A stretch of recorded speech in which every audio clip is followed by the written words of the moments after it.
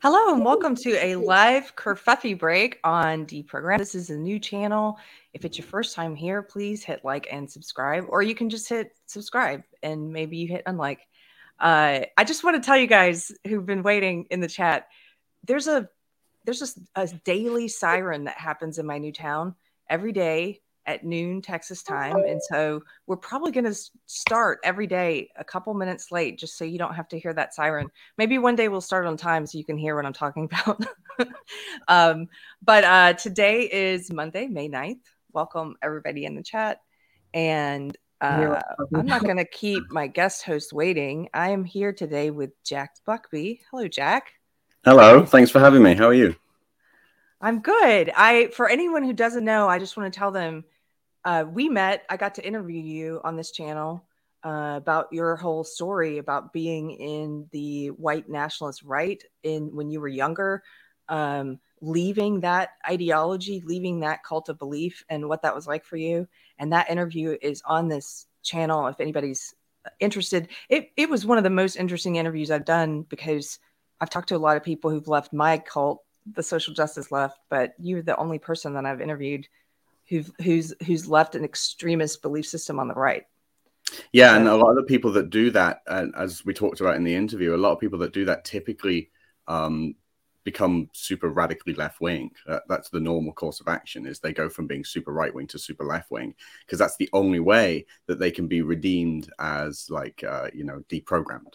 And they don't consider being just a conservative or even somewhat centrist as being de-radicalized. They think as long as you're still like on the right or not far left, you're still a Nazi to them. So yeah, there's not many people. Well, there are many people like me, but there's not many people like me publicly. Yeah. You're breaking up just a little bit for me. I'm wondering if you're breaking up can the chat tell me, or is it me? I really hope it's not my fault. My internet can be a little bit spotty. It might be me. Okay. Can you try leaving the StreamYard and coming back, actually? Oh, they said he's steady. It's not you. It's me. That's okay. Weird. Yeah, because I can see it very clear on my screen. Okay. Well, then it's on my end. They said everything's steady, so we're going to continue.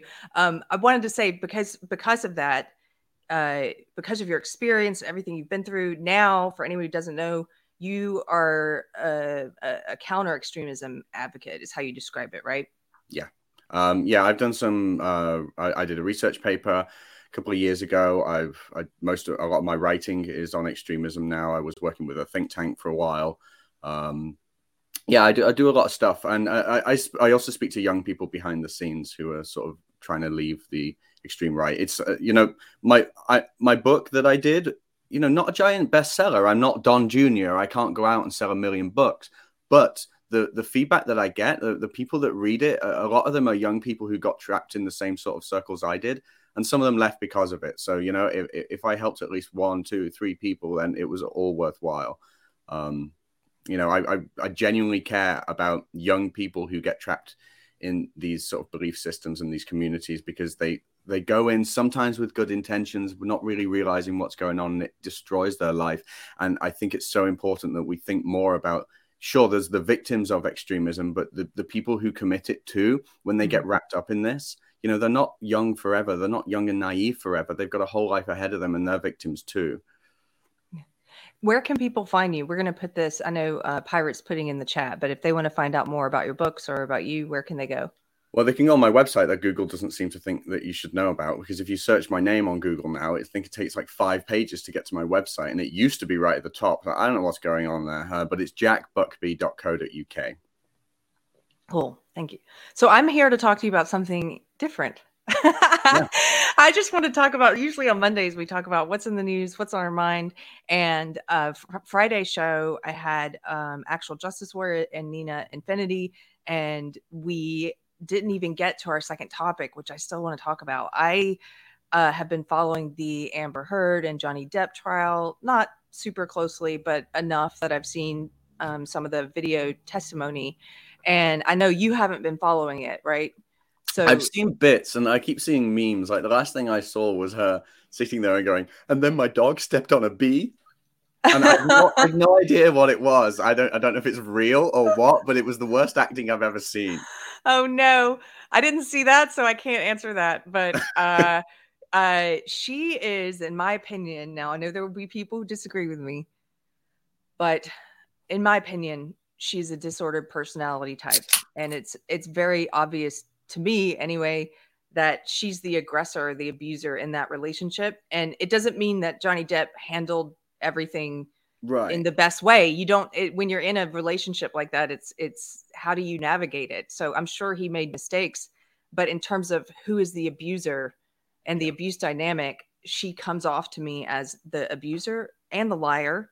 And in the trial, they brought in a psychiatrist who diagnosed her as having borderline personality disorder. I actually think some of the stuff that you can see on the stand anyway, it reminds me more of narcissism and I think she's a sociopath. Yeah. But it doesn't matter. All those personality disorders are called cluster B. There's 4 of them. They're all related. And I think sometimes people show traits from multiple ones. And so it doesn't really matter. I just think she's disordered personality. And the reason why I want to talk about it is some people have said, this is a big distraction from important things. It is a distraction. I fully admit that. But it's also instructive because we've all met these personality types.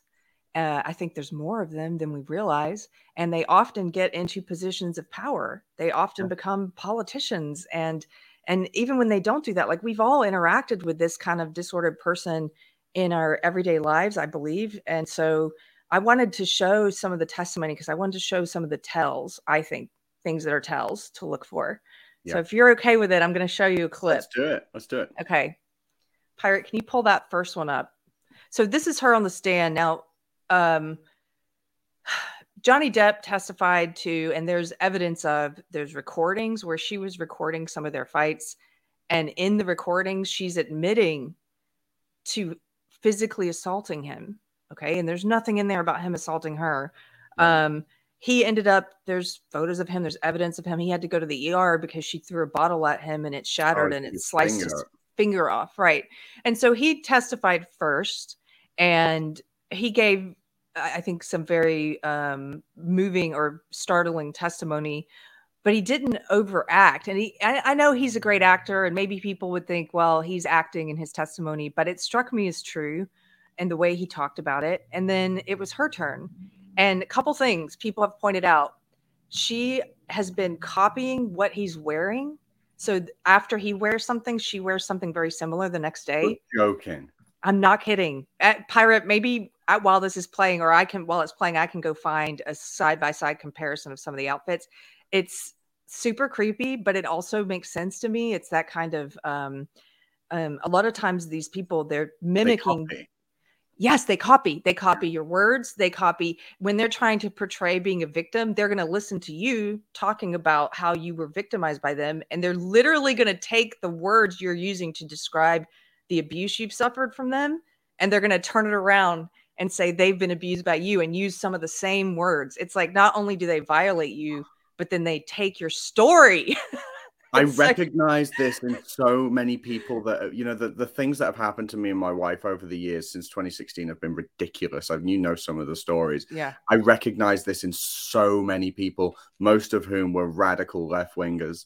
I recognize this in them so much, the mimicking, the taking your story, scary stuff. It's scary. They take your very words and they try to adopt mannerisms. A lot of them, I feel like they are very good students of people, and they try a lot of them will, some of them won't fake tears, but others will try and fake emotions. And I think that's one of the places where you can catch them and notice the red flags. And so that's why we're going to start with this one, because she's trying to now deliver her version, to counter Johnny's testimony. She's now delivering her emotional story of how she was the abuse victim. So this is just one of several times where she broke down in tears or something sort of like tears. More than anything, I was heartbroken. I thought maybe he was serious. I thought maybe, God, he doesn't love me. Maybe he really feels this way. It broke my heart. broke my heart. I wanted to marry him so bad. This is the man I loved, you know. Yes, it was awful at times, but I loved him and what he was saying. Objection, Your Honor, non-responsive. Overruled. What he was saying to me hurt just as bad as anything else. I just remember that he left me on the closet floor, and as embarrassing as it is to say,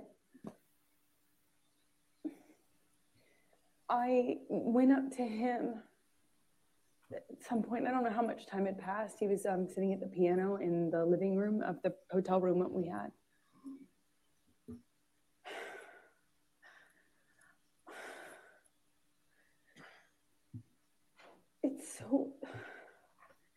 I know it may be hard to understand.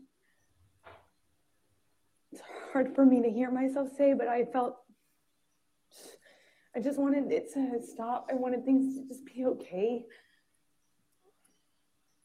And I just sat next to him on the piano, and I just leaned my head on his shoulder, and of course I was mad. Of course I was mad, and it was horrible what he'd done. But on the other hand, I wanted us to be okay. I could just put I could put the physical stuff in a box, and I just kept going back on how much I love this person. So just put my makeup on and went to the premiere with him and walked the red carpet with him. And I remember in the car checking my phone obsessively for pictures because my dress was backlit. Of all times to have a backless dress. Okay, you can stop there. I've seen enough. Have you ever known a woman so incapable of crying?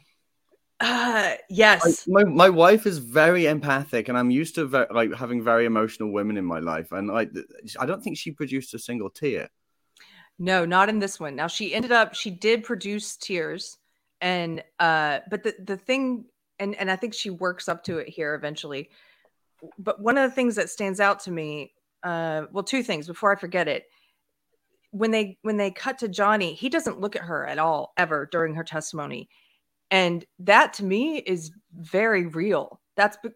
If I were in a room with one of the people who stalked me, I could not look at, I don't want to think about them. I don't want to, it would make me sick.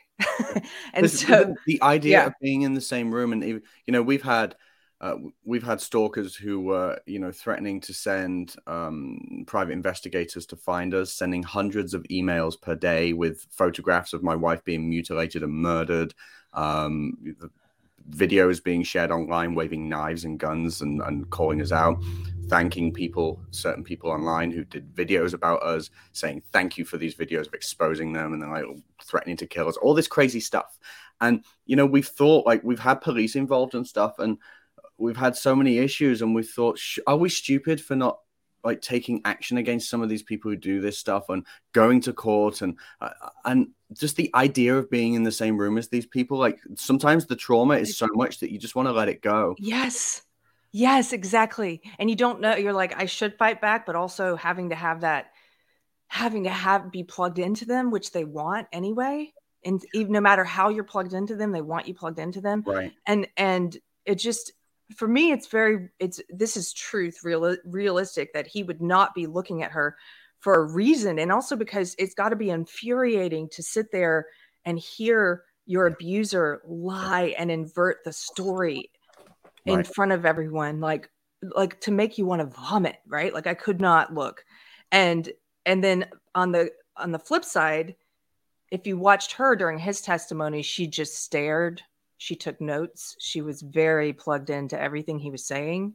I think she was taking notes in part because she was thinking about how she was going to, spin this in her way, what parts she was going to borrow.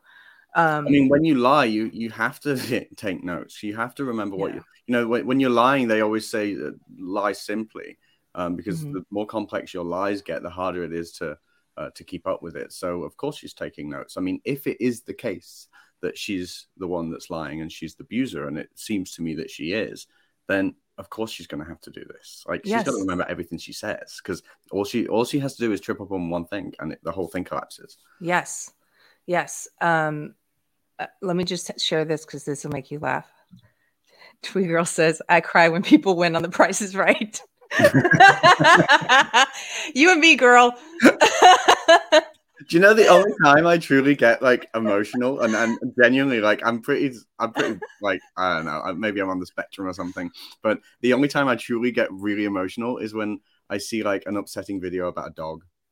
Oh, yeah, that'll do it. Dogs just break my heart. I love them so much. That's some of the few times I've seen my dad cry is having to do with a dog, or I think men are just in general less emotional on the surface in terms of tears as a form of catharsis. But I've seen my husband cry, but it's a lot more rare than me. I mean, I cried 2 nights ago. We were watching a documentary about Randy Rhoads, the guitarist who died in a plane crash, and it was like, I don't have a connection to Randy Rhoads. I'm not a musician like him. I don't have that, but still, Ozzy Osbourne was giving a tribute, and it was like, okay, chokes you up,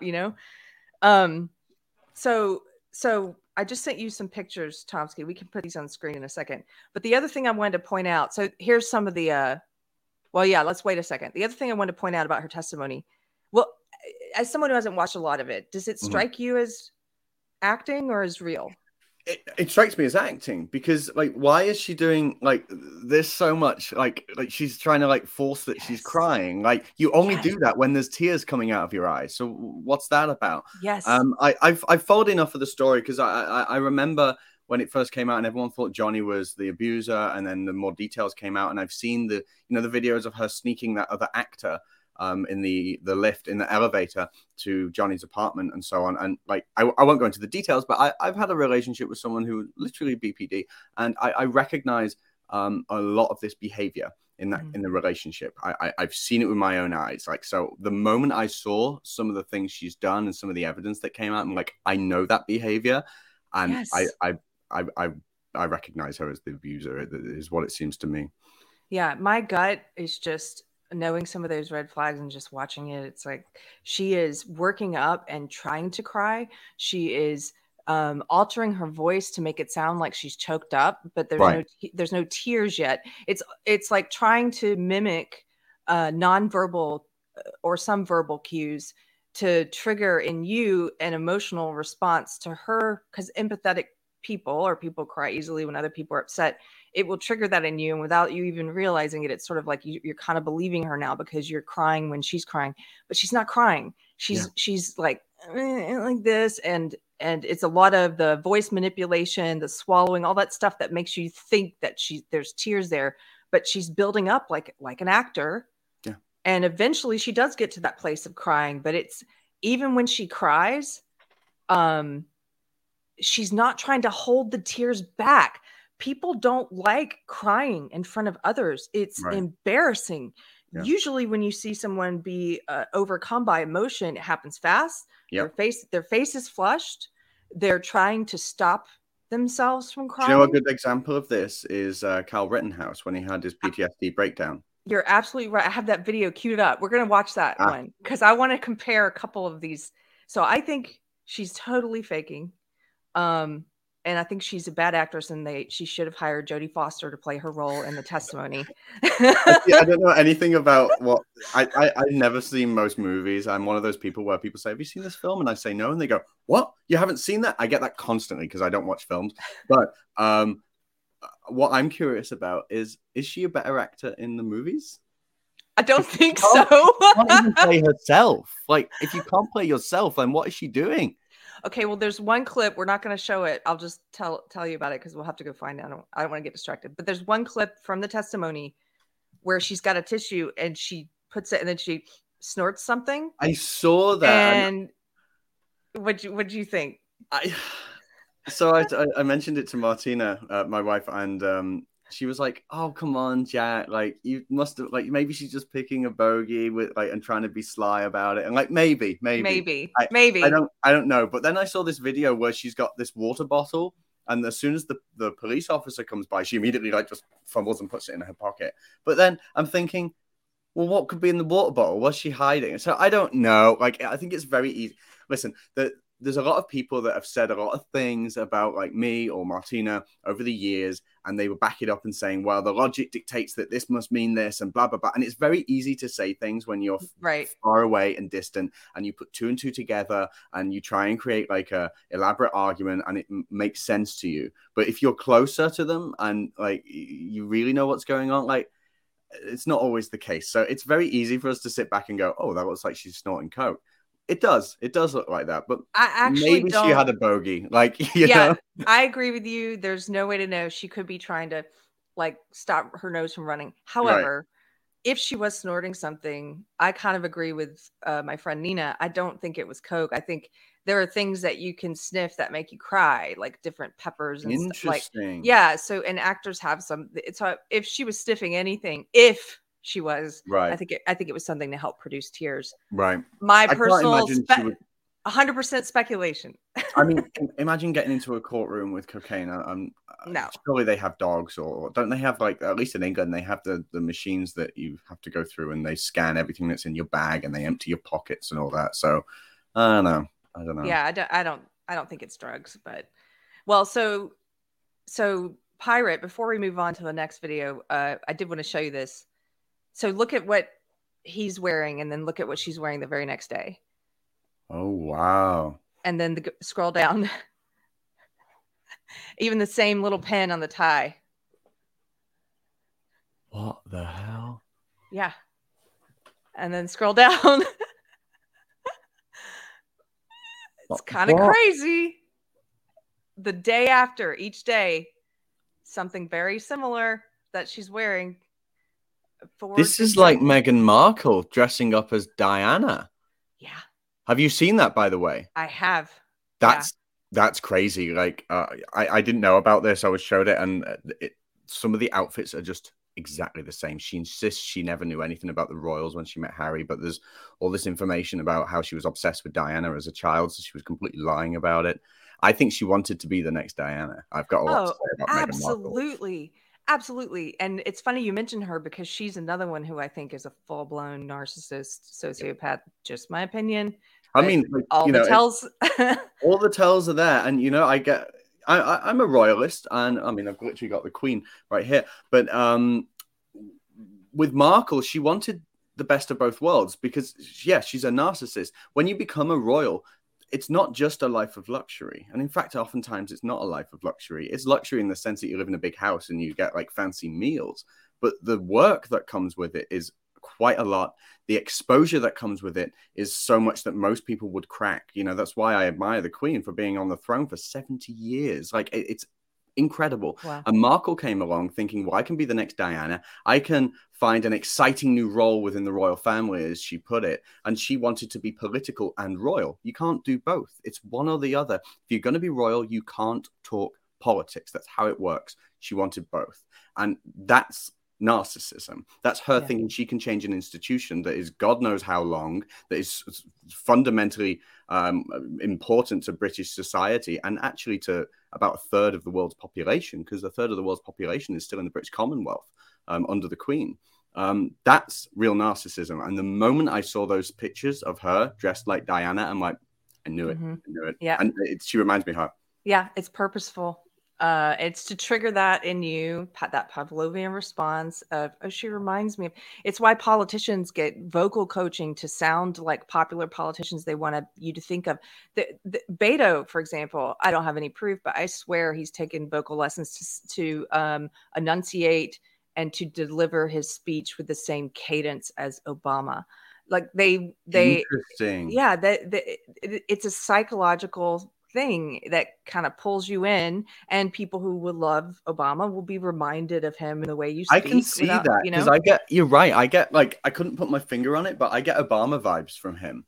That's really interesting. And, you know, Maggie Thatcher did it too, although it's a slightly different dynamic, because Margaret Thatcher she, first female British prime minister, she had voice coaching to make her voice deeper. And so when you hear Thatcher, she's got a very deep voice, and it was to make people think of her as more masculine and authoritative, because nobody wanted to hear her screeching in Parliament, because, when women get angry or upset, the voice gets higher. Whereas with a man, it tends to get lower. So they taught her to keep it low, and it worked. And, she was being seen, whether they liked her or not, she was seen as a very authoritative, strong woman. I did not know that about Margaret Thatcher, but I just finished watching a docuseries and a documentary about Elizabeth Holmes from Theranos, who pulled off this huge fraud and multiple millions of dollars, and she lowered her voice. Yeah. You can find old interviews with her speaking in her normal tone of voice, and then she became this famous CEO and was like this all of a sudden, There's a video where she slips up too. Yes. She's talking and she goes like that, and then she goes like that. Yeah. Well, what we're doing here at Theranos is we're going to be taking a drop of blood. And also, she was mimicking Steve Jobs. She was wearing the turtleneck. The turtlenecks, you're right. The way he dressed. Gosh. Creepy. These people are creepy. I never thought about Cluster B. I've had a Cluster B person or people in my life over the years. I never really thought about it. And it was only from watching Josh's podcast, Disaffected, I learned what it was. And then I met you, and I've seen all these people on my Twitter now talking about Cluster B, and it's like, holy hell, this is everywhere. Like I think I've encountered, I can't name the amount of people that I've encountered in recent years who've done insane things, and the Cluster B, it's Cluster B.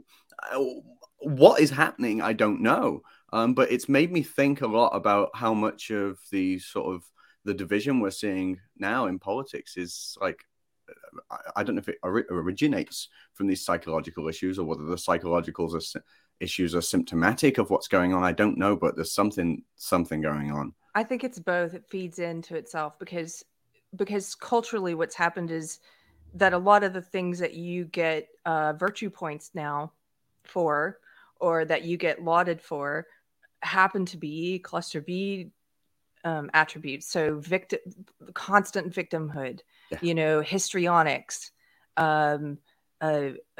pointing fingers at others, like all of those things are Cluster B traits, high degree of narcissism, all of those things. And so I think it's both making people who already had Cluster B have gotten a lot worse, probably, but just like hypochondriacs and people with the anxiety disorders and stuff during the lockdowns, I know a lot of those people who their conditions got worse.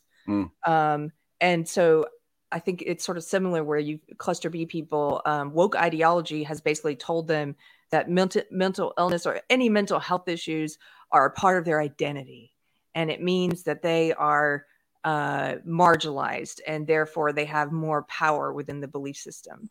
Right. And so they double down on it. They make it part of who they are.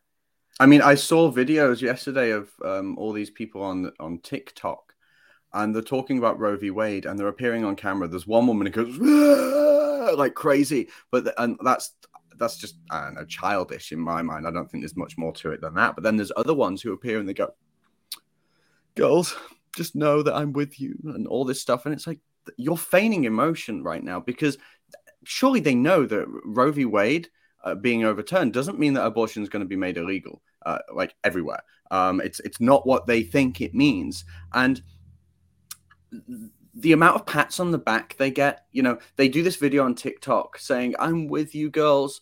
I'm so sorry that you can't kill a 9-month-old child that's about to, like some of these laws that they're doing, it's literally 9-month-old children who are about to be born, that they were going to allow that to be aborted. And they're feigning this emotion, and they're getting pats on the back in the form of likes, and every like is a dopamine hit. And it's such a big sort of ego feeder to appear on TikTok, pretending to be sad and talking to your fellow girls. These people have problems, and it's similar to what we talked about in the interview as well. Is it's not just feeding the ego. It's not just knowing that people are watching you, thinking that's such a good person. Look at her crying over this issue. Look at her crying over what's happening to other women. It's not just that. It's a need to be part of a community. And I think there's a lot of reasons why people want to do that. Maybe it's like maybe it's the decline of religion. Maybe it's just the decline of general community. People don't know their neighbors anymore. Like, I feel like we're in a very isolated world. The more connected we've got, the more isolated we've actually got. And so we have these people who are desperate for community. They'll go online, feign emotion, get pats on the back, and feel like they're part of a club. That's how you join extremist communities. It's how it's worked in the far right. It's how it's working in the far left as well. Yeah, I agree. Hey, I'm going to just give you a heads up that I got a little warning here that says my USB is using too much power or something. If I go out on the stream, don't be worried. Pirate will come on with you until I reboot. Okay. Pirate, just be aware. I was like, oh, what's that little warning over there? Okay. What have you got plugged in? The microphone? Yeah, I've got my same setup I always do. So I'm just going to ignore that. Pirate says, will I? Haha. Yes. Okay. So I wanted to show one other. So I think it's instructive to watch her because I think she's a good illustration of one of these disordered personality types in society. And I think she's faking, and it's obvious if you look closely at the way she's trying to manufacture tears instead of hold tears back. There's another one that we saw recently in public doing this, and that's Jussie Smollett. If you can pull that one up, Pirate, we've queued it up right to the part. Sweatshirt, it had marks on it, like spots on it when you have a bad bleach job. So then I was like, there's bleach on me too. So when the police came, I kept the clothes on. I kept the rope. So you had the rope on the entire time? I mean, it wasn't like wrapped around, but yeah, it was around because I wanted them to see. I wanted them to see what this was. I told them what happened, everything. No, actually, Pirate, skip ahead to 5:15. Sorry. 5 minutes, 15 seconds. Skip back to 5:15. Oh, maybe I gave you the wrong time. It's at the end. Sorry. Go all the way sort of to the end. There we go. A little further to the end. Okay. Got the letter. Absolutely. Just because on the letter, it had a stick figure hanging from a tree with a gun pointing towards it, with the words that said Smollett. It does not take anything away from people that are not able to do that. This is good. I fought back. They ran off. I didn't. What do you say to a young gay man, a young gay person? To learn to fight. And I don't just mean like learn to fight. I mean, learn to fight. Learn to be a fighter. I am not advocating violence at all. So let's be clear about that. If you're going to die, fight until you do. Because if you don't fight, you have no chance. I have fought for love. I'm an advocate. I respect too much the people who I am now one of those people who have been attacked in any way. You do such a disservice when you lie about things like this. If the attackers are never found, how will you be able to heal?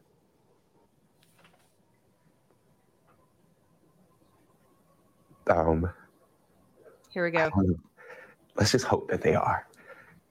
You know what I'm saying? Like, let's. He's a better actor.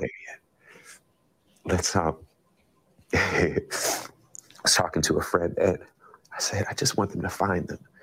And she said, sweetie, they're not going to find them. That just made me so angry because, so I'm just going to be left here with this? You know what I'm saying? Like, I'm just going to be left here with like, so they get to go free and go about their life and possibly attack someone else. And I'm here to left with the aftermath of this bull. That's not cool to me. That's not okay. So you can stop there. I understand. Therese says, I really wish Liar's pants would actually catch on fire. That'd be an actual hate crime. So what do you, and we all know he was lying. There were many of us who suspected it at the time and just stayed quiet to see how things turned out. I was one of those people from the beginning who was like, I don't believe this dude, but I'm not going to say anything. Right. And but now the narrative, the mainstream media admits, this guy was lying. But if you were just watching that and you didn't know anything, I think, what do you think? I think he's a little bit more believable than Amber, but I still think there are tells there. Yeah, so I think when he got emotional, it was way more believable than Amber. The only part of it that I thought was fake is when he went sort of that was slightly too much. But the rest of it, like, it was good. It was good acting. But you know who I saw in him just before he started crying? Elizabeth Warren. That's what I saw in him, because I don't know if you saw her recent thing with the Roe v. Wade stuff, but I immediately saw that as performative anger. She goes, I am mad and I am angry and I am determined. And it's like, this is the fakest woman in Congress. Like, I did not believe a word she says. What does this old lady really get out of pandering to the youngest demographic? I maybe she's considering another run for the president. I don't know. I think a lot of people that want to run for president are going to be egotists. It's just part and parcel. I think she's a bit of a narcissist. What does this old lady have? Why is she pandering to the most extreme and the youngest crowd, in politics, when she surely knows that these people don't win elections? Like, pandering to that crowd alone doesn't win elections. It's why Biden didn't do it. It's why he didn't go full on with the Green New Deal. It's why he didn't promise to wipe out all student loan debt. He's not going to pander to these crazy people because he knows it doesn't win elections. But for Elizabeth Warren, maybe it's just a matter of, well, it's a big enough crowd to feed my ego, to make me a big name, to keep me relevant, whatever. And this performative rage where she's saying this is something that Republicans have been working towards for years, calling them extremists and so on. They never once consider the fact that maybe actually their enemies in this don't hate women. Maybe they just care about unborn children. But they don't care because it's performative. It's all performative. And I saw that in him, just like Elizabeth Warren. Yeah. Well, in answer to your question about her, I tend to think she's one of the ones who believes her own lies. That's just me. I think some of them do. I think they get so into how can I put this? If you're not living in truth, if you haven't torn everything down to figure out what your foundation is and started there and then built up slowly, if you've done it the opposite way where you pick an ideology and then you kind of work backwards, or maybe you don't even work backwards to see what the foundation is. You just go with what that ideology is and what the beliefs are and what the tenets are. And that ideology defines you rather than your principles that you've thought through. Yeah. If you do that for long enough, like I think she has for decades, I think you just become a character. You just become a role. I think that's really true. And you sort of fall into a niche and it becomes you. You know, one of the things with me is when I was in the white nationalist circles, when I was like 15, 16, 17, 18, through that process, is a lot of the young men I knew went further and further and further right. Some ended up killing themselves. Some ended up becoming terrorists. And I never went that way. And I think the reason why is because even back then, I would always ask myself, am I right about this? Am I right? That's why I've changed over the years, because I have to ask myself. And I think you're the kind of person that does that too. I think the people watching this are probably those kinds of people. But there are other people who don't stop and ask themselves, am I right? Because all they do is, well, is what I'm doing now profitable? Is it beneficial to me?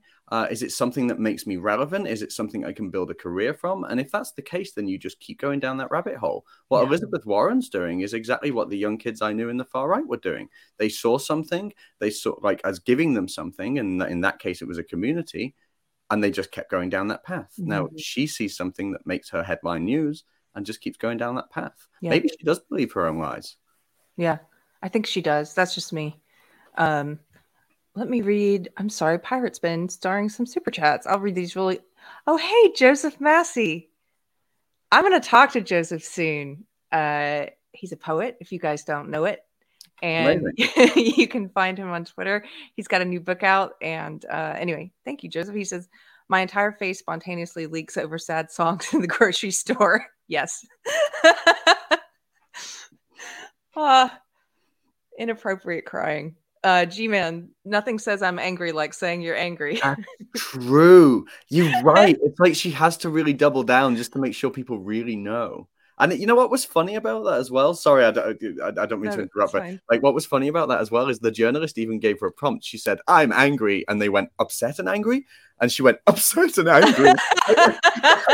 Why did the journalist need to give that qualifier? Like, what are they doing? And I'm not gonna take it anymore. So silly. Okay. We've watched 2 now clips that I think are, and thank you for coming with me down this rabbit hole of fake emotion versus real emotion. It's fascinating to me, and I think it's instructive and important for people. So we've watched 2. Now I want to show 2 that I think are real.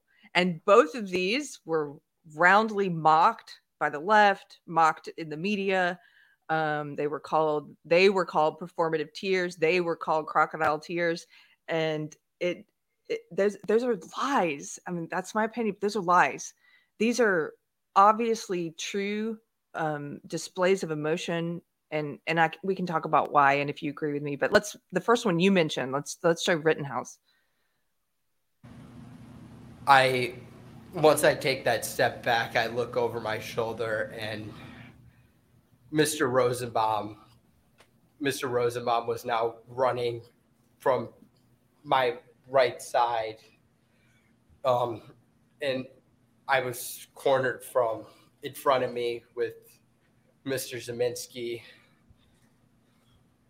And there were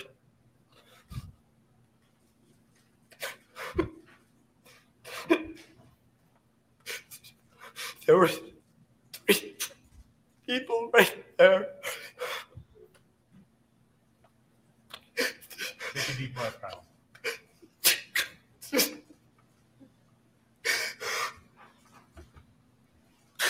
That's what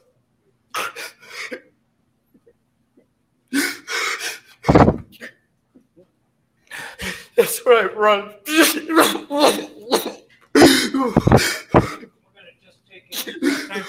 Yeah. So this one is so real. I can't eat it. You almost can't watch it without it making you cry. If you're a person who cries easily, yeah, it's difficult to watch. It's so cool. You know, I have a friend with PTSD from the military, and I recognized it immediately. That's PTSD. The kid killed a person, like, and he not only killed a person, he killed someone he didn't want to kill. Yeah. How is that not real? And we're talking about here the performative sort of anger and tears of people like Elizabeth Warren. And then we've got a kid here whose life was, well, it is ruined. It's not even fixed by the fact that he was let go, but his life was ruined, and the mockery that he got, it blew my mind. I never thought I'd see something like that. This is a kid whose life was turned upside down, who killed someone. Who, imagine living with that for the rest of your life. Yeah. And the mockery and hatred that I saw this guy get, it's like I really feel for the kid. I'm impressed by him, actually, in the wake of it all, that people make the memes of him crying and stuff, and he shares them. Like, I mean, good for him. That's probably the way, to get past it, to sort of own it or whatever. But that kid's strong. He's a strong kid. Strong. And there's a couple things. I mean, he's trying to hold the tears back. He's not trying to produce them. Right. Like Amber Heard. He's trying to talk through it and can't. Yes, he can't talk through it. His face gets flushed. He's trying to stop and stay focused. It's not there's none of that kind of leading up to it like she's doing with the voice changes to make it sound like you're crying, and he's not doing any of that. He's not performing it for you. And anyway, I agree with you, and people in the chat agree. Like, it's hard to watch that one. It chokes you up. It's sad. And okay, on a similar note, there was another one I thought of that I thought was very real and that touched me at the time, and this was Kavanaugh. And when he was being grilled and accused of all these things that I don't believe he did, his response, I thought, was perfectly appropriate for someone if you are being accused of all these things you haven't done, and your character's being assassinated, and your whole family's dealing with your character being assassinated, and you're being defamed on a public stage simply because you were nominated for this job. And he was angry but measured. He wasn't screaming like a lunatic. He was angry but measured. And then he broke up at this one part when he started talking about his daughter. But I have never done this to her or to anyone. That's not who I am. It is not who I was. I am innocent of this charge. I intend no ill will to Dr. Ford and her family. The other night, Ashley and my daughter Liza said their prayers. And little Liza, all of 10 years old,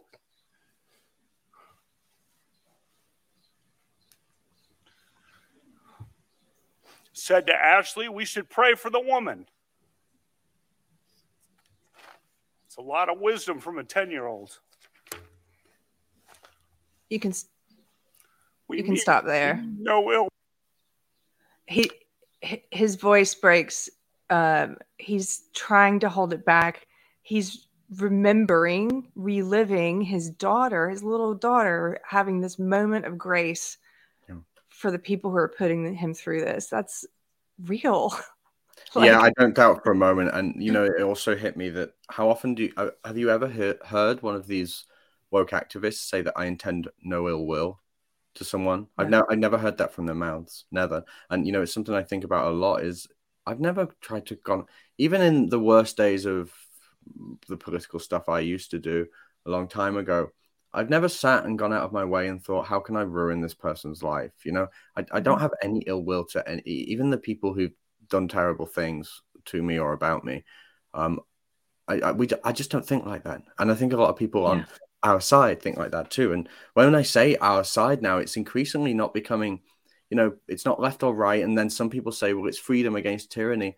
And it's now becoming more like, actually, it's just decency versus, I don't know, a combination of mental illness and genuine evil. That's what it's become. That's why we have people who have never been considered right wing or something are now being lumped in as conservatives, is because the right left dichotomy has changed. I think it's mentally ill, evil people versus decent, sane, nice people. That's all it is now.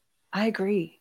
I think increasingly that these personality disorders used to be called character disorders. I didn't know that. That was something I learned from Slocum.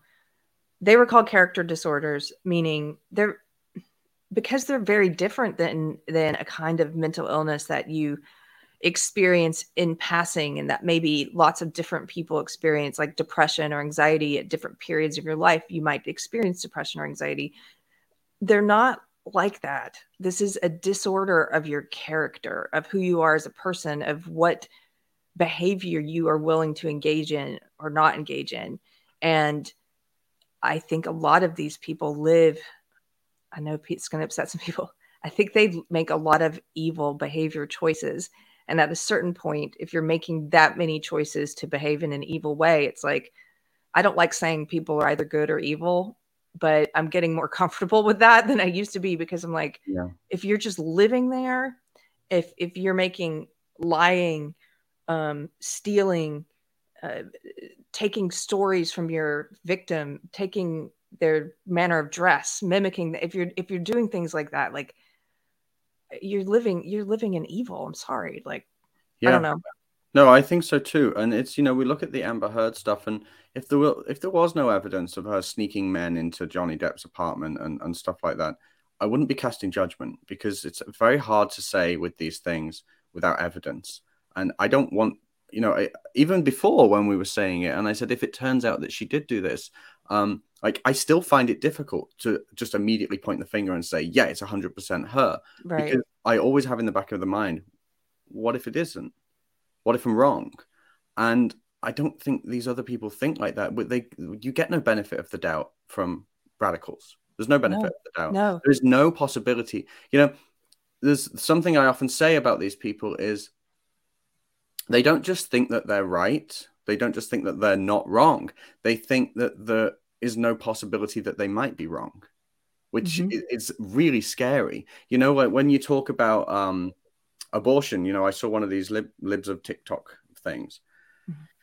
And she says, I just don't understand why people hate women in America so much. And I think, has that person ever stopped to think whether it's possible? Like, is it possible that you can be anti-abortion or in favor of just some restrictions with abortion? No abortion at 7 months, you know? Yeah. Is it possible in their minds that someone can think that without hating women? Like, that's the question I would love to ask these people. Is that possible? If they say no, that tells you all you need to know. It tells you everything. It's unreasonable. It's clearly unreasonable. It's not logical. But if they say yes, then the question is, well, if it's possible that someone can oppose abortion without hating women, under what circumstances will you believe it? Yeah. That's the question I need to ask. I need answers to that. And I'd be very interested to know how these people would respond to it. I don't know. The ones who say, you're exactly right. The ones who say, yes, it is possible. Those are the ones who maybe at some point could be reached, might wake up. Right. Because there's still a part of them that's based in reason and not just full on fundamentalism and religious fervor, you know, and that sort of tribalism. And that's a great question. You made me think of this when you're talking about make this a little bit bigger. Let's see. This is a tweet someone shared with me from a blue check mark law. I think he's a law professor. His name is Josh Chaffetz.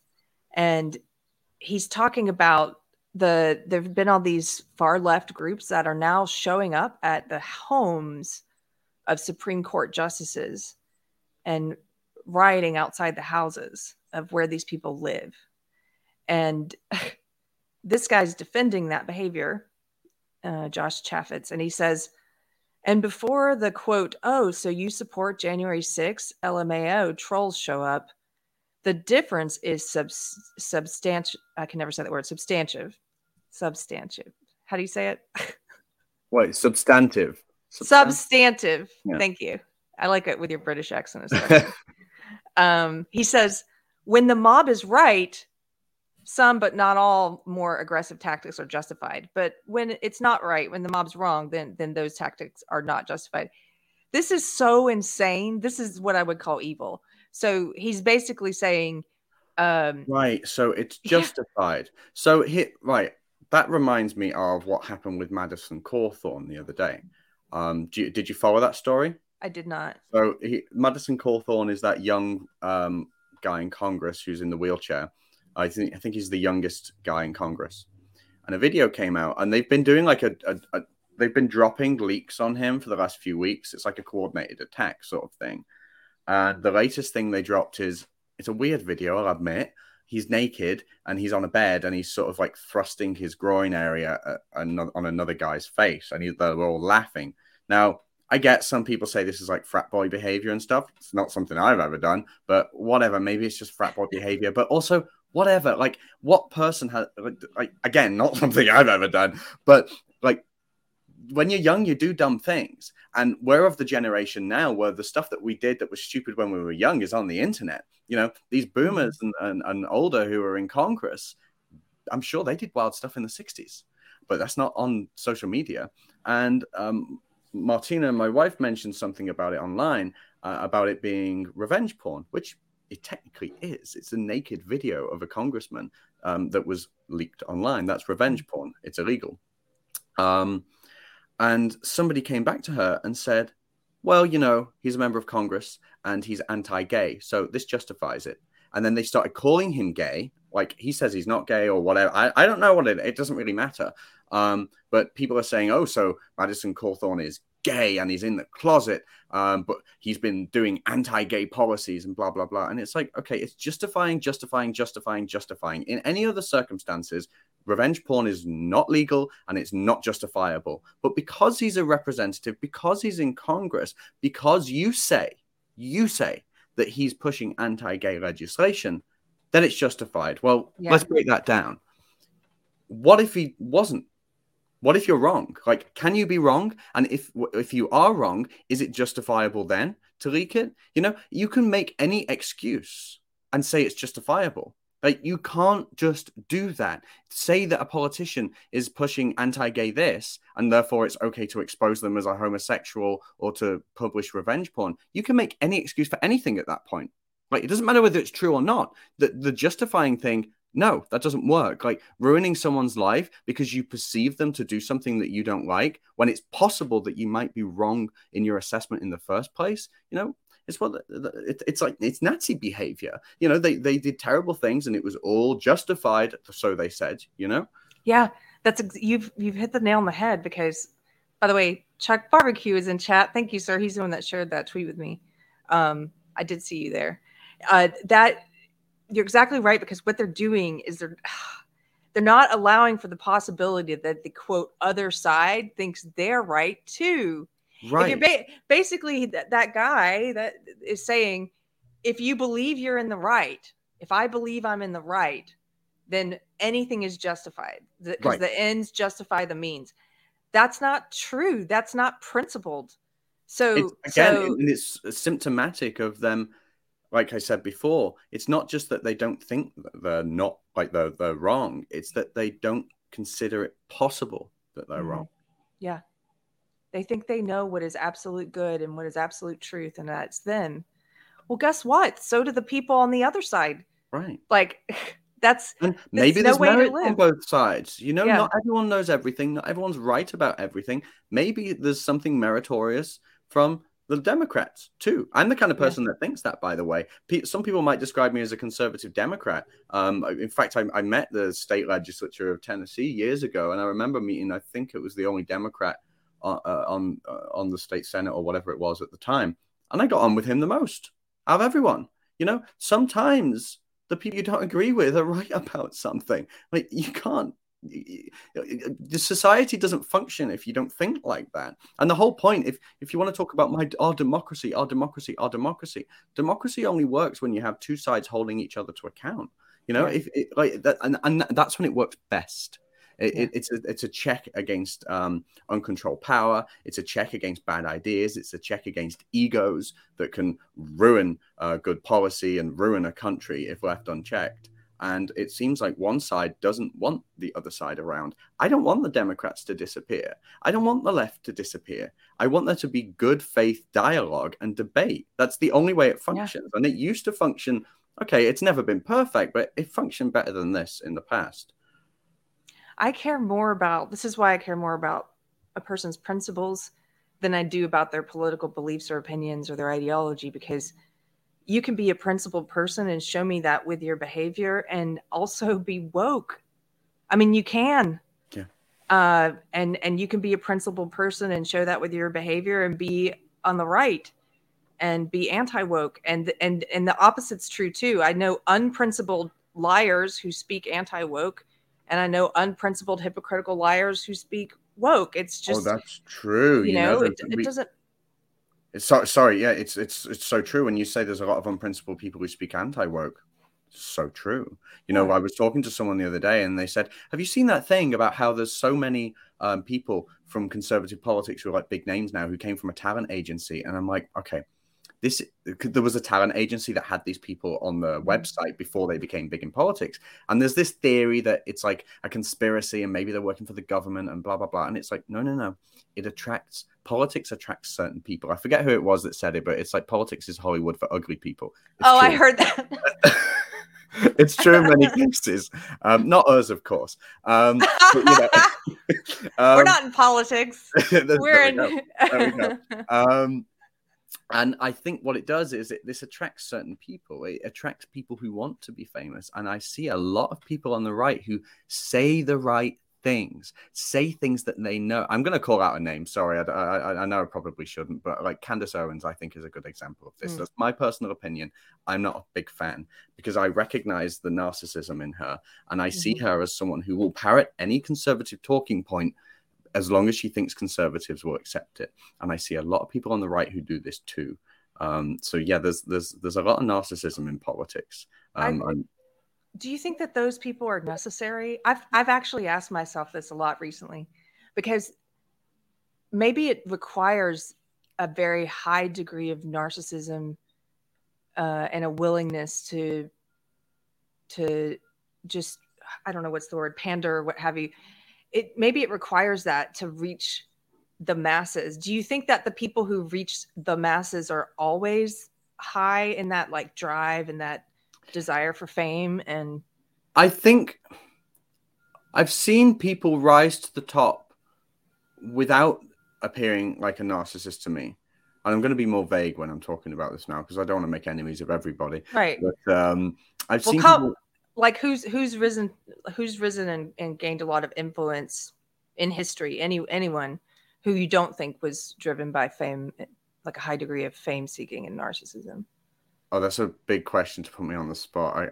I'm not sure I can think of one immediately. Like someone with good intentions who rises to the top. I'm sure there are people, but I think... I know it's hard for me to think of one. Maybe Dolly Parton. I like her. Yeah, that's true. She's great. Yeah, of course, there's going to be people, but I think most are driven by their ego and narcissism. And actually, you know, for years, I've been in politics for years, and I did some of the performative rage and all that sort of stuff when I was younger and in white nationalism. But I've never really come from a place of narcissism, and I know a narcissist would say that, but I'm really shy. I get social anxiety. I've been shy since I was a child, and the only way I've broken through it is by forcing myself. You know, I remember being in school and forcing myself to give speeches to the class when I didn't have to, but I forced myself to do it because I knew that like my anxiety is what holds me back, and I just need to overcome that. And so I kind of did that in politics too. And I think there are people who rise to the top without the narcissism, but then they enjoy it so much that they become a little narcissistic. Are these people necessary to reach the masses? I mean, probably, but it depends whether they're doing the right thing. I mean, was there any level of narcissism in Margaret Thatcher? Maybe, but I think she did a hell of a lot of good. And I'm saying that from someone who comes from the outskirts of Liverpool, where everyone hates her. You know, I think she was a fantastic woman who had a good heart. But maybe narcissism can control you. I don't know. Like I've had a really hard time, especially since leaving that element of politics years ago and writing my book and doing the research I do. And I can't sell myself. You know, I love coming on these shows and talking to interesting people. I love talking to you, but I'm not the kind of person who often goes and just seeks out interviews with millions of people. And I don't know how to do it. I can't market myself. I'm not the kind of person that does that. And as a result, people don't know my work. So maybe it is necessary to have that narcissism for someone who's doing something good to spread it. Mm-hmm. But, you know, it comes with on the flip side, if they have that great power, then they can spread things that purposely divide people and make that divide last longer. You know, there's a lot of financial incentive right now for people on the right and on the left to maintain this big divide because there's a lot of money in it. Right. Somebody said something interesting. I want to run this by you. AH. Hi, AH. It says, masses don't need reaching where adults for their own needs and sovereignty. I agree on one level. I do. But on another level, there are people who've helped to change the world for the better, like Martin Luther King Jr. And you might say, well, how much was it him and how much of it was the movement and he just became the face for the movement? I think that's the other question, is because we like to cling to these different avatars at different times, whether it's people who are speaking what we believe is the right thing to be spoken, and whether it's Martin Luther King or Candace Owens or I don't know, Joe Biden or whoever that is saying what you want to hear, we tend to gravitate towards those people. And I guess I'm just wondering, are those people throughout history, like Martin Luther King, for example, how much of that is rooted in a real desire to be authentic and do what you think is right? And do you get corrupted? Does it become corrupted? And do you necessarily become more narcissistic as you go? And I don't know. I'm just wondering. A good measure is probably how rich does a person get from what they're doing, and or how is their life improved from what they're doing? Because there's, you know, if you stand up and do something that is detriment to yourself, but you do it anyway, that's probably an indicator that you're not a narcissist. Because why would you want to live like that? I think maybe that's an indicator we can look at. But also on the idea of the masses don't need reaching. Well, sometimes they do. Sometimes they do. I know tons of people who have no idea what teachers are teaching children now. So if you talk about these insane things of, telling children to switch their gender or go through puberty blockers or whatever, a lot of people don't know about it. A lot of people don't know about it because a lot of people aren't on Twitter, and it's on Twitter where you see these crazy videos of these teachers. If you're not on there, you don't see it. Can you hear that lawnmower? No. Okay, good. Well, I could talk about this forever. This kind of conversation, I don't know, it just really interests me about people and personalities and what makes people tick, and disordered people especially. But I also wanted to hit to some of the other news items and things that you're interested in that you maybe brought. I know you brought a story about Putin that I wasn't aware of. Yeah, I just sent a thing in the chat. I was saying maybe ignore the Mariupol story. It doesn't really fit the conversation so well. But, basically just I've been writing a lot about Ukraine lately. And just to summarize, it's the Victory Day parade today in Russia and in the former Soviet states, which is the victory over the Nazi Germany. It's when surrendered.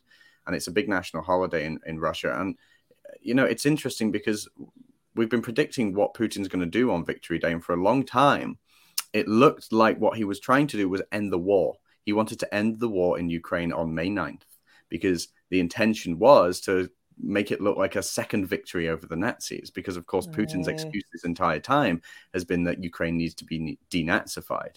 And the excuse for that was this Azov battalion, which is a volunteer infantry in the eastern Donbass region, which has been fighting with Russia for years, is a neo-Nazi sort of infantry. It's like 900 members. It's not the entire country, and it's certainly not representative of the country. In fact, there's polls that show that Ukraine is one of the most welcoming states for Jews in Eastern Europe. So this stuff from Putin is nonsense, and it'll just be interesting to see what comes of this Victory Day parade today, because he's got to do something. He's got to find some kind of victory in this, and whether he can't say he won the war. He can't say he's really achieved many goals in Ukraine, but I'm expecting he's probably just going to play the Nazi thing really hard. He's already calling Ukraine Nazi filth, I've heard. So it'll be interesting to see what happens today. But that's another one of these people that it's so manipulative, it's scary. What's your read on him? Because you probably know a lot more about him than I do. I got to talk to Konstantin Kisin, who shed a lot of light on Ukraine for me, but and I watched a few of Putin's speeches with translation, and I know what my gut said about him, but what is your take on him? Well, he's KGB through and through. You don't know when to believe anything that comes out of this man's mouth. You don't know when to believe anything. This idea that Ukraine is Nazi filth, I see right through it. And he knows he's lying. How much of it is narcissism and how much of it is just symptomatic of just the fact that this is the remnants of the Soviet Union that are still there and still in power in Russia. And, this is a man who has the support of 80% of the Russian people, which if the polls are accurate, that is. Some say they are, some say they're not. How much of it is narcissism, I don't know. It's really just a corruption and clinging to power, really. And to hell with the consequences. And actually, what's scary about this now is the more that Russia loses, and they're not doing well. They've been pushed out of central Ukraine. They're now in the eastern Donbass region, and they're not making the gains that they wanted. They've not even taken Mariupol, which is where they're holding the Victory Day parade in Ukraine. They've not even taken hold of that yet. They have a lot of work to do, and they're running out of smart missiles. They're back to using dumb bombs, which means that there's no precision guidance. And the manufacturing facilities in Russia can't keep up with demand for rockets. So as Russia is losing and losing and losing and losing. And when you push one of these narcissistic people into a corner like that, God knows what they're going to do. Maybe they'll try and get rid of him with a coup, but Putin is not going to want to be embarrassed. And that's genuinely scary because their tactical nuclear missiles are on standby. That's how close we are at this stage. We have a narcissist who's being embarrassed on the public stage, and he's in control of nuclear weapons. That's terrifying. Yeah. Therese says, but Zelensky is awful too. There are no good guys in any of this.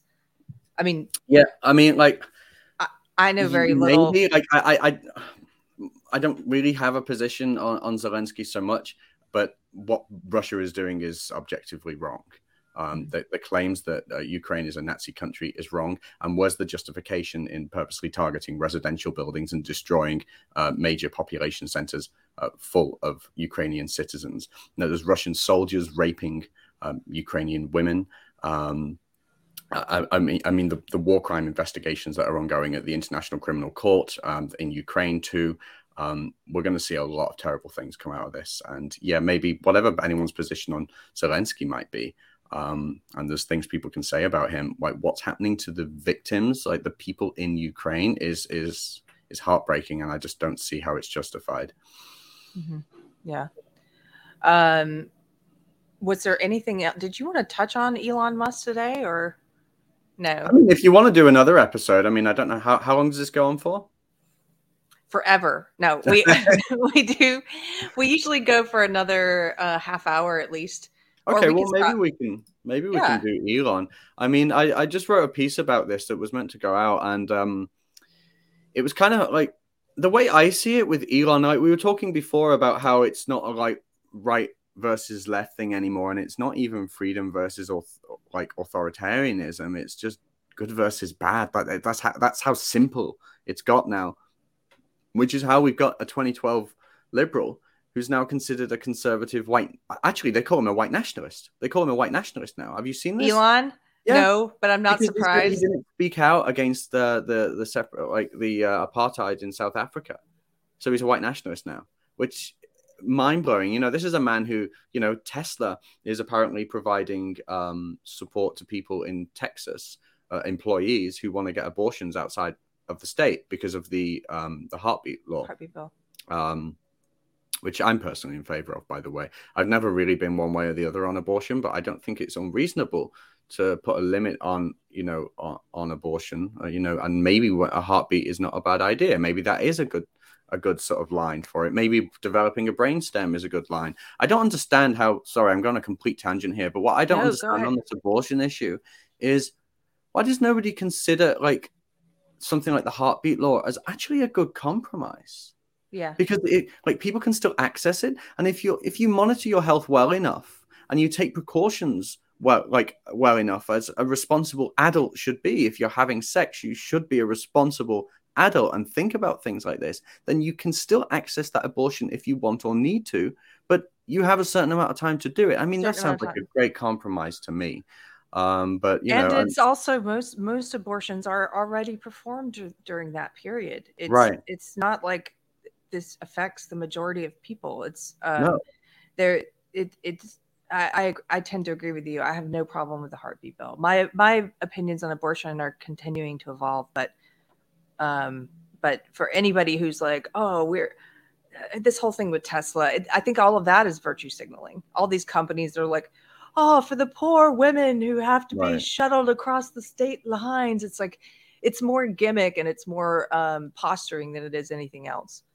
I mean, maybe it's gimmick, maybe it's posturing, or maybe it's just representative of the fact that Elon Musk isn't a conservative, and he's never claimed to be, and maybe that's why he's doing. But also maybe it is also because he's getting so much heat right now that he's doing this. But the fact that we've got a guy like this who's now being considered conservative, it tells us quite a lot about where we've gone. You know, isn't it amazing? Like we see people, I've seen people saying, why would you want another billionaire to control another big tech company? It's like, I don't want another big billionaire controlling a massive tech company, but isn't it nice to have one that's sane? I'll take it. But yeah, like in the meantime, like eventually I'd like to see it all completely decentralized and broken up. I actually agree with Elizabeth Warren on that one. How about that? Anything is better than what has been happening. I actually did a thread this morning because I just was thinking about this a bit since last week or the week before, whenever it was that he announced the acquisition of Twitter. I saw some threads on my friends' Facebook walls where there were a lot of lefties who were saying that there's no censorship on Twitter, that there's no censorship in big tech. And if there is, that it's very, very, very small. It's not worth even talking about. And instead of assuming that they're lying or that they are hiding the truth or denying the truth, I started to assume, well, maybe this is really what they believe, because when you're in an echo chamber, I used to be in a social justice echo chamber. When you're in an echo chamber, it is possible for you not to know about the censorship that's been ramping up the past 6 years. And it is possible for you not to know anyone who's affected by it. Yeah. And so I was sort of trying to lay that out in a thread, because I just thought, like, they don't even, like, if they know me, I'm someone who's been affected by it with temporary bans and shadow bans and down throttling posts and having to remove posts. And I know people who, multiple people, just off the top of my head, I was like, Drunk 3PO, Jay, he was permabanned on Twitter just for showing a clip of Gina Carano that had the sexy saxophone music behind it. And they said that's copyrighted music. But there's thousands upon thousands of clips of copyrighted music on Twitter. What they do, they all of these big tech companies, they constantly expand the terms of service and make it more vague and more broad, so they can selectively apply it, these vague and broad rules, to the people they want to target. People like Drunk 3PO, who doesn't even talk about politics that much. He talks about he talks about the culture war and entertainment, but he's a wrong thinker. So he got permabanned. Heel versus Babyface, Az got permabanned. Why? He quoted a line sarcastically from Game of Thrones, "All men must die." That's a quote. It's the name of an episode. They banned him. Yet if you Google that phrase on Twitter, there's thousands of posts like that are still up. Search Twitter for "kill all men." Tell me, have a think about how many posts are there. And they leave it up. Yeah. They leave it up.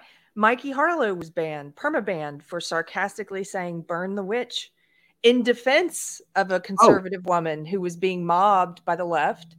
And he got permabanned. Like, these permabans that have happened over the past 6 years, they're selectively applying the rules to wrong thinkers. And it's ubiquitous. It's everywhere. And if you're in that echo chamber and maybe you're hate watching the show, I just encourage you to follow some wrong thinkers just to see what happens. Because if you don't know anyone who's been affected by the censorship, like, that's because you're in a bubble. It's not because it's not happening. And there's something I mentioned to you is actually on this article that I put on my Substack here. And it's something I wrote about in my book as well. There's this thing called the perception gap, which is this study that I'm absolutely fascinated by. And the perception gap is this idea that people on one side cannot accurately describe the views of the people on the other side. And it's something that conservatives and leftists do too. And I'm sorry to do this, but I'm just going to read it because I do it as I wrote Please read it. It's good to read it in your voice. Right. It says, in 2018, nonprofit group More in Common launched a study called The Perception Gap. A sample of 2,100 voters from both sides of the political aisle were asked after the 2018 midterms what they understood about their political opponents' platforms, and it revealed that most had exaggerated or inaccurate perceptions of their opponents' beliefs. It showed that Republicans overwhelmingly believed that only half of Democrats were proud to be American, lower than the real 8 in 10 figure. So 8 in 10 Democrats say they're proud to be American, but Republicans predicted it would only be half. Similarly, Democrat respondents said that only half of Republicans believe that racism still exists, but actually 8 in 10 Republican voters said that racism still exists. And what's more, 9 in 10 Republicans believe that properly controlled immigration could be good for the country, but Democrats only predicted it would be 5 in 10. So people don't know what the other side is saying. And when you start censoring people on these online platforms where people talk, that makes that problem way worse. And what's even scarier is Twitter is actually the worst example of this perception gap, because the study also found that those that read the news, quote, most of the time had a perception of their political opponent's views that was 3 times more distorted than those who read the news only now and then. Yes. So people on Twitter are plugged into the news all the time. They have no idea what their opponents believe. So those figures that I just cited were like 5. People think it's 5 in 10 when it's actually 8 in 10. That gap is bigger among people on Twitter. So it's probably like, if you ask Democrats on Twitter how many Republicans percentage-wise think that racism exists, you probably get something like 20%, when really it's 90%.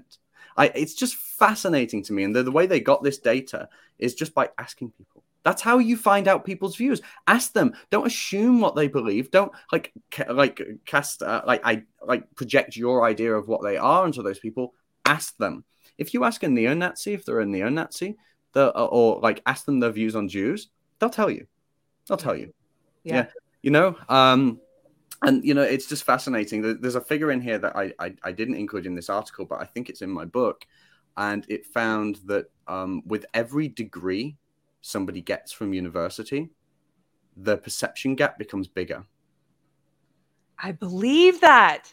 Absolutely. Isn't that incredible work? Yes. I'm surprised nobody talks about this, because I've been fascinated with it for 4 years. And I believe, like, if you go to the Perception Gap website, you can do a test and you can like feed into the data, and it's always improving. But this gap is so huge. And what Elon is doing is taking a platform where this perception gap is so huge, where the narrative is so skewed, and he's bringing back one side of the argument.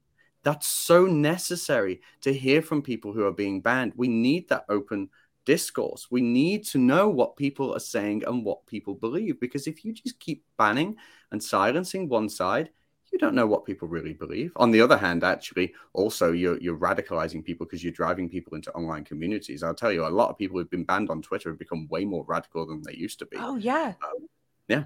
And you would know. And that's what's feeding into it. Yeah, they get banned and then they go underground, and they become, because now you've just fed into their confirmation bias that everyone's against them and they must be right. And, you know, they're who has welcome arms, the places on the web or the dark web where you can go, where you won't be banned. And that's who they're listening to now. It's like you just push people there. Yeah. And by the way, I'm as I say, I'm not very good at advertising, but I know that I should do this. If anyone wants to read this stuff, I have a Substack.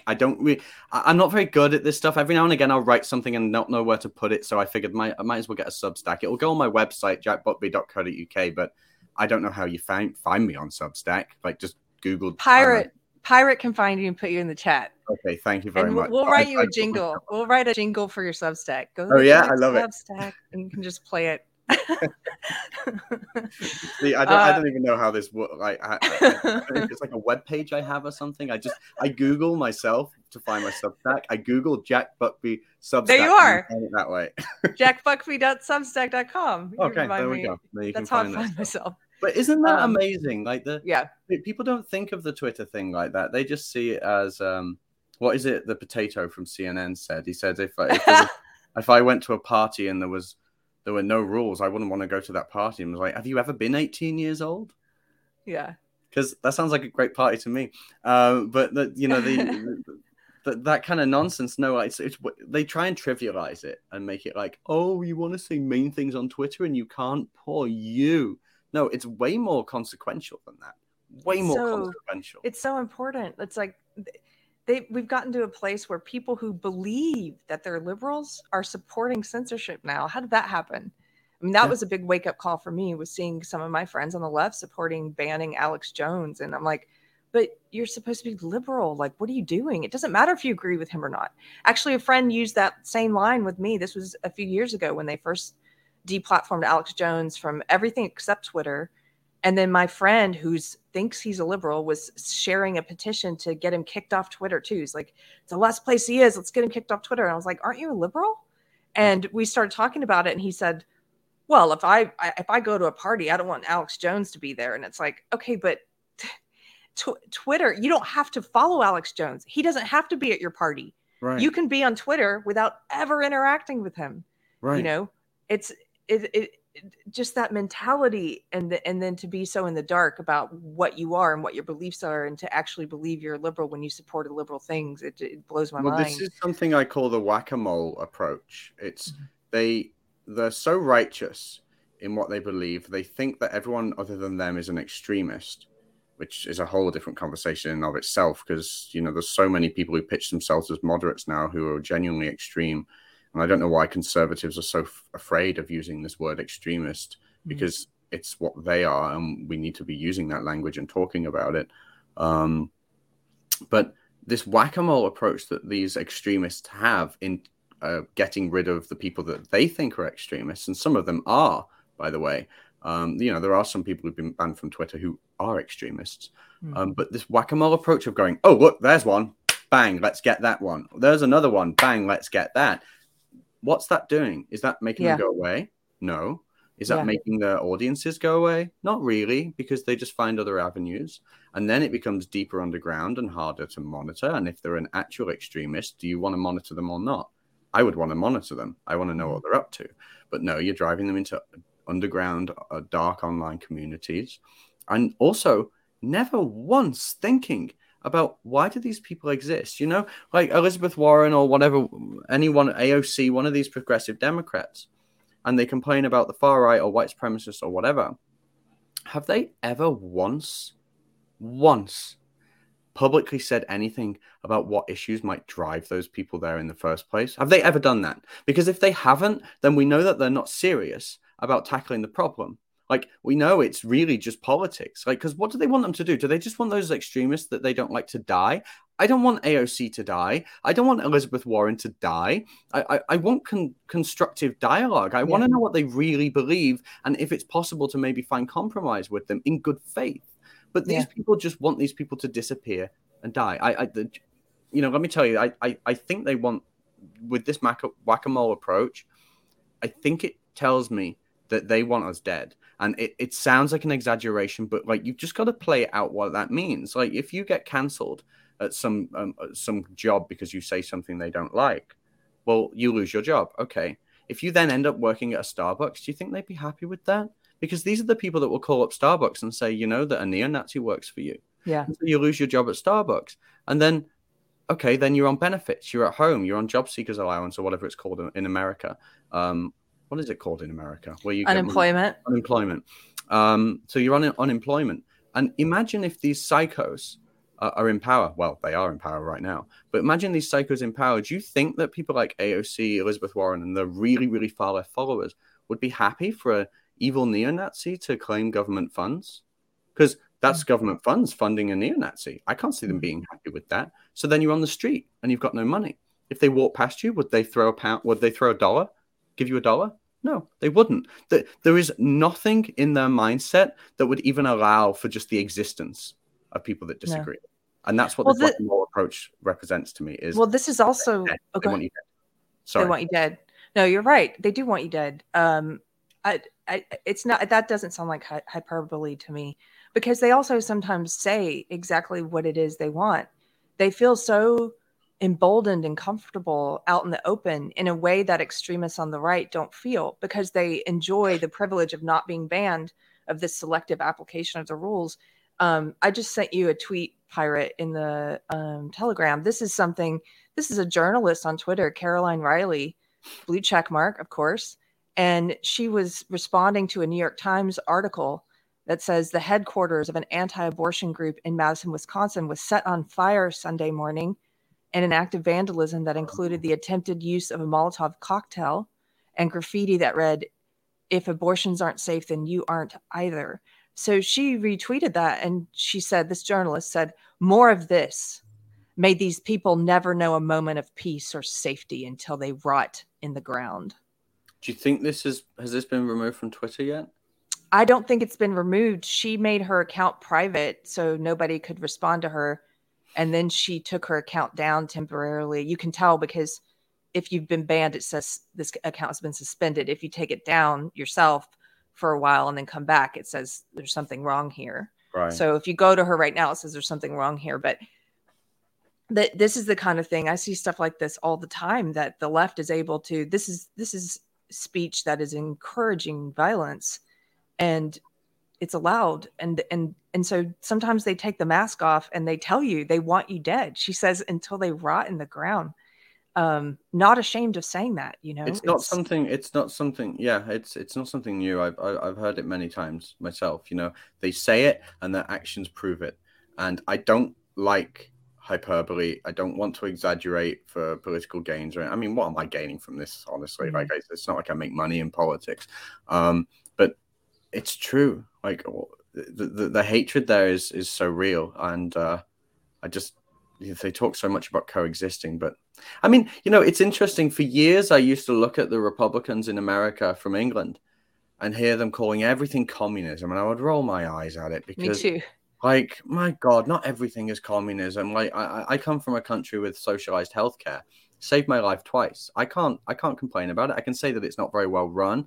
I can say that it's like there's too many people accessing it who haven't paid into the system and so on. But the actual system of socialized healthcare, personally, saved my life twice. Works in England, and most people like it. So whatever. We're not a communist country. And when you would see Republicans say, "Oh, it's communism, it's communism, it's communism," I like rolled my eyes.